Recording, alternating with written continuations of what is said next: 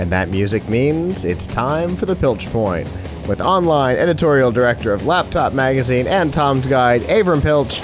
Avram, are you there? Yes. All right. Oh. I am. Am I square or widescreen today? You're so square, it's unbelievable. It's hip to be square, they say. Indeed it is. Is that what the new New York craze is? Be square? That's right. I'm going to go, forget 16:9, forget 16:10, 4x3. I'm just going to be 4x4 next week. Perfect square. 4x4. Then the week after, I'm going to be pillar boxed. I'm going to pillar box my whole shop. I believe they call that the Pilch box now, if I'm not mistaken. Yes, they call it the Pilch box. Let them know who you are, Mr. Hollywood. So I am the online editorial director for Tom's Guide and LaptopMag.com.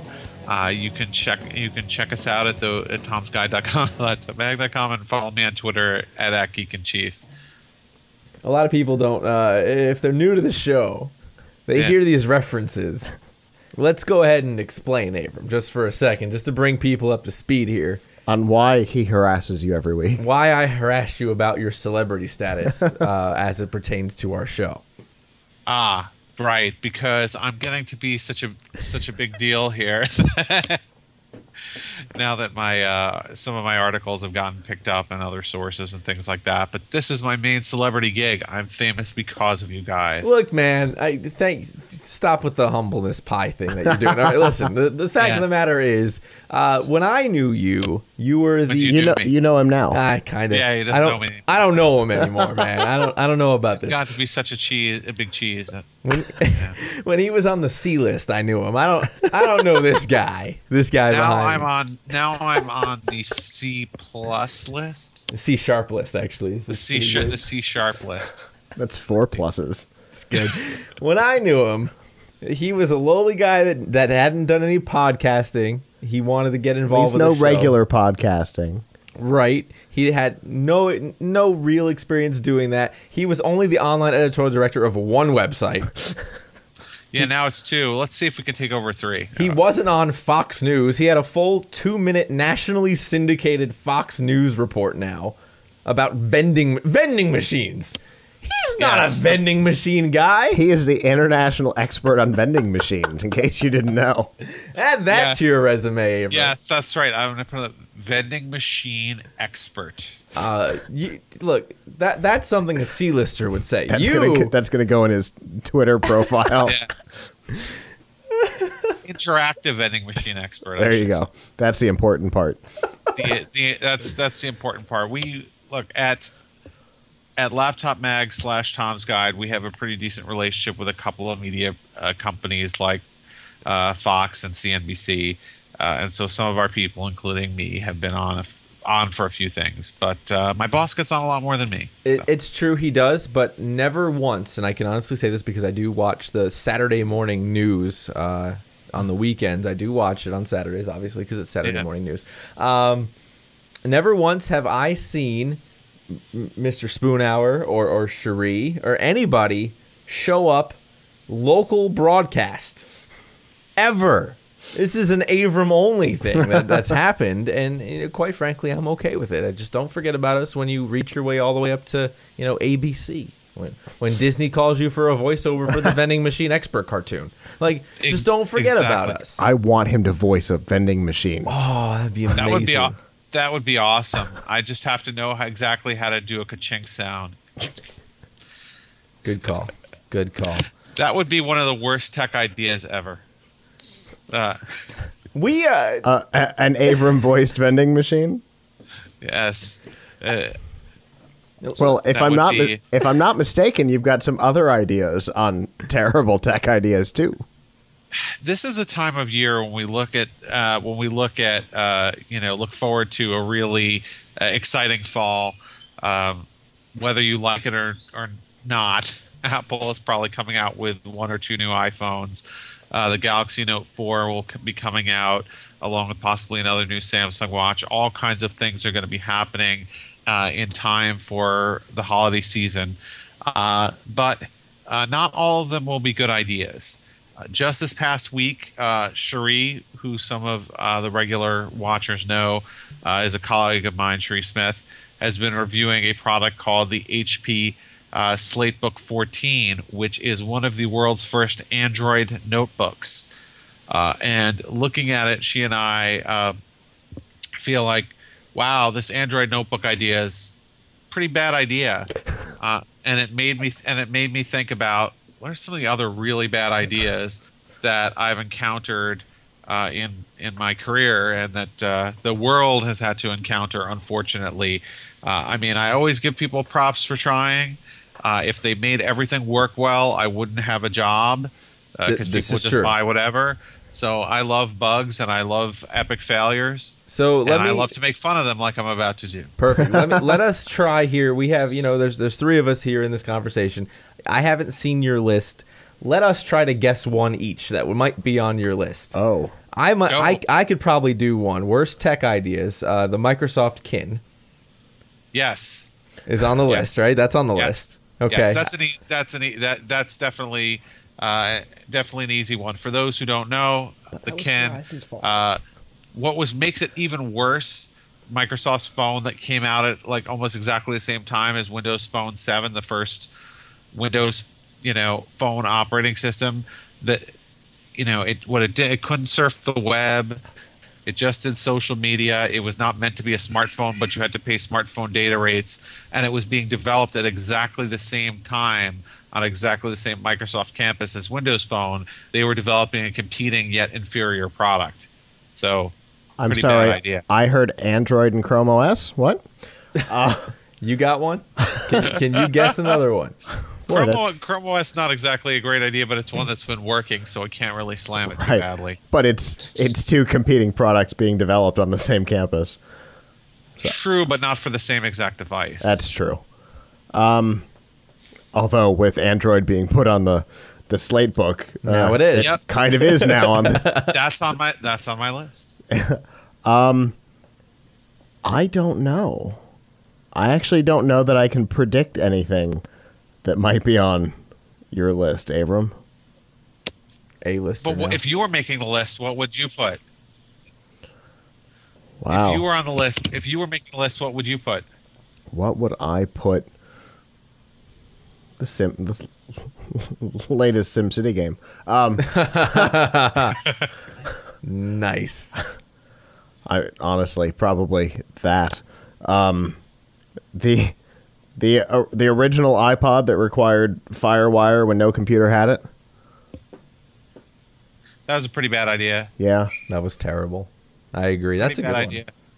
Any type of standard that is just a weird standard that you're trying to like stand out and start your own connection Lightning port or media hub. Right. So, for example, and it is an epically bad idea, but it's such a bad idea that few people heard of it. But I think it's worth reliving. Is the V Media Disk? Has anybody heard of the V Media Disk? Such a bad idea. I'm not sure if any of it ever came to market. Any of them ever came to market. I don't know anything about this. Talk to me about this V Media. So back in about 2009, when netbooks were all the rage, someone had the brilliant idea that since you don't have a DVD player on netbooks, we need to invent a new media format to sell movies on.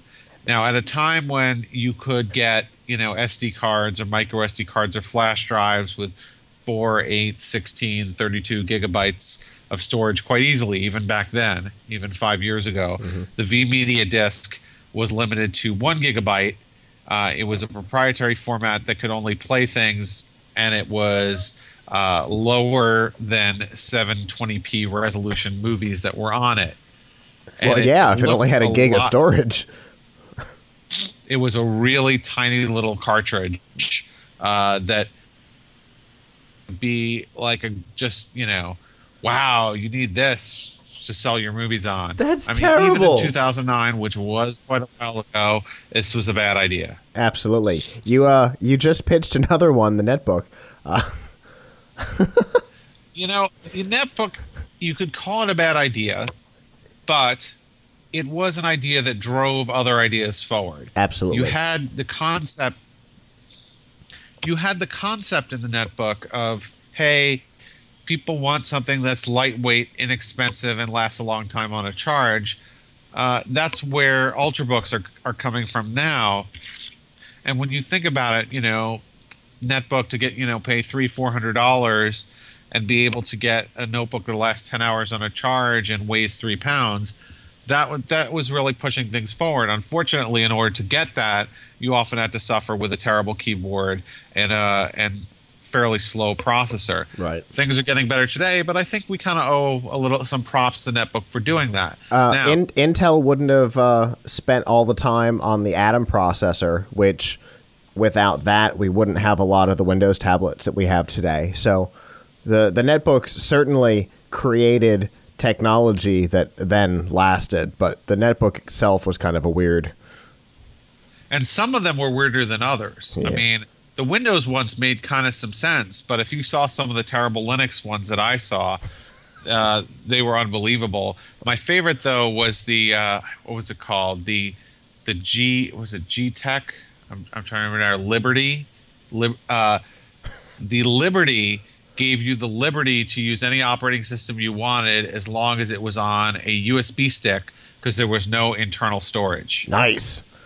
That's a good idea. That's why they called it the Liberty. You were at liberty to take a USB stick and boot off of it because you weren't at liberty to boot without one. That's great options. That is flexibility and diversity in the workplace.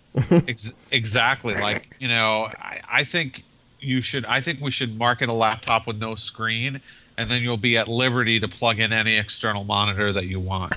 Avram, now, okay, you may joke like that's a terrible idea, but if I could buy a 1920 by 1080p USB portable monitor, you bet your butt I'd buy that laptop without the screen. Fair enough. You can buy the USB portable monitor. The Asus MB168 B Plus, say that 5 times fast, is a portable monitor that's 1080p, only 15 inches, but pretty nice. That was my holiday present last year. But I digress. Those are good ideas. What are some more of the bad ones? Another really bad idea was from more recent vintage is the Acer Aspire R5. Now that's a Windows notebook. Like many hybrids, the screen kind of flips out, but they decided that, if you have a touchscreen, why on earth would you need something like a touchpad? I mean, you could have it, but why not put it behind the keyboard where it's less prominent? They put the touchpad in back of the keyboard because we don't want you to be distracted by having to reach all the way across that touchpad to touch the screen. The screen would actually flip forward to cover over the touchpad, so you could just get that like 1 finger length closer to touching an icon. Pretty bad idea. When people buy a laptop, they at least want to have a touchpad on it that they can use. To be fair, we've seen some others out there that have no touchpad at all. Some of these sliders, like the Sony Vaio, but at least that's a slide-out keyboard. At least that's committing to the concept. And at least they've said, what, we're done. You have a touchscreen, no touchpad at all, period. But going and putting it in a place that's less convenient than not having it at all is a really dumb idea. It's a pretty bad idea. I think a lot of these ideas have to do with combining things that just don't go well together. That instead of being like chocolate and peanut butter, are sort of like black licorice and mayonnaise together. Because I mean, you take, for example, Android and laptop we were talking about. In theory, Android could be an operating system you would want on another type of device, but the way that HP has done it, the way that I think there was one other attempt at this that we've seen, is just throw the standard tablet operating system on there. There's no accounting for using a touchpad. There's no multi-window mode. Just, have at it. Good luck to you. And by the way, the Slate book is $429, which makes it $100 or $200 more than some Windows notebooks that are actually made for this stuff. Another example of really not knowing of combining sort of black licorice and mayonnaise would have to be the Motorola lap dock. I don't know if you guys remember this, but for a while when Motorola was its own company, they had this brilliant idea that since smartphones are so smart, why not plug one into a laptop dock and turn your smartphone into a laptop? Unfortunately, you were turning your SmartBook into the worst kind of netbook, and you were spending more than a standalone netbook to do it. It was around $400 to do this. Right. The worst part about it, though, is it's worse than having an Android laptop because Android's a pretty fully functional operating system. There's millions of apps for it. All that the Motorola, when you plugged it in, you didn't get the Android operating system. You got the special Motorola operating system that only ran Firefox. Yep. You know, it was like Chrome OS but with Firefox. And that's about right. And nobody wanted this. Surprisingly, nobody wanted to spend extra to get it, particularly when you had combined this with a terrible keyboard, an awful screen, and a terrible price. And the way the phone docked in the back, it was like there was nothing protecting it from getting hit and just snapping the USB port right off in the middle. Unfortunately, we see a lot of notebooks or laptops that are not good for putting on your lap. That's certainly one of them. But it's not alone. I mean, we've seen a whole bunch where they're hybrids and they're really top heavy, and if you just don't hold your legs just right, they'll sort of tip over. This is one where obviously having your phone in the back, not exactly, especially when the phone is pretty expensive too, you don't want it exactly popping out. I mean, a better idea is what Asus has been doing with things like the Pad phone, where it slides into a secure compartment on the back of the other device. So it's not just out and waving around. Yeah, exactly. I don't think you want to wave your $500 smartphone in the air like you just don't care. When we first got those in, because I was still in retail at the time, when we got those things in, I looked at it and I'm like, wow, let's not put this display up because this is a terrible idea. I mean, you know, in theory, the amount of processing power in your phone could be harnessed for something like running a desktop operating system. Absolutely. But not that one. No, not that way. And not with that dock. So, you know, that was pretty bad. Sometimes you have bad combinations, and then sometimes you just have a bad extraction. And then sometimes you just have bad things like black licorice and mayonnaise. All right. Oh, that hurt my stomach when you said that. I'm still upset about that. Avram, great stuff as always. Oh my gosh, the list of gadgets here is priceless. Where can we go to find out more gadgets and more great articles that you guys produce? Sure. So check out this list will be posted probably tomorrow on laptopmag.com. We have all of our coverage of non-mobile stuff on tomsguide.com, and follow me on Twitter at @GeekInChief. Very good stuff, and don't forget to tweet at GeekInChief to let him know some really cool studio designs that we can put for backdrops in his platinum crusted, diamond plated new home studio that he's moving into. I think those are backwards. I don't know that you can plate in diamond. Why not? Avram will make it happen. It's true. It'll be 19 nanometer.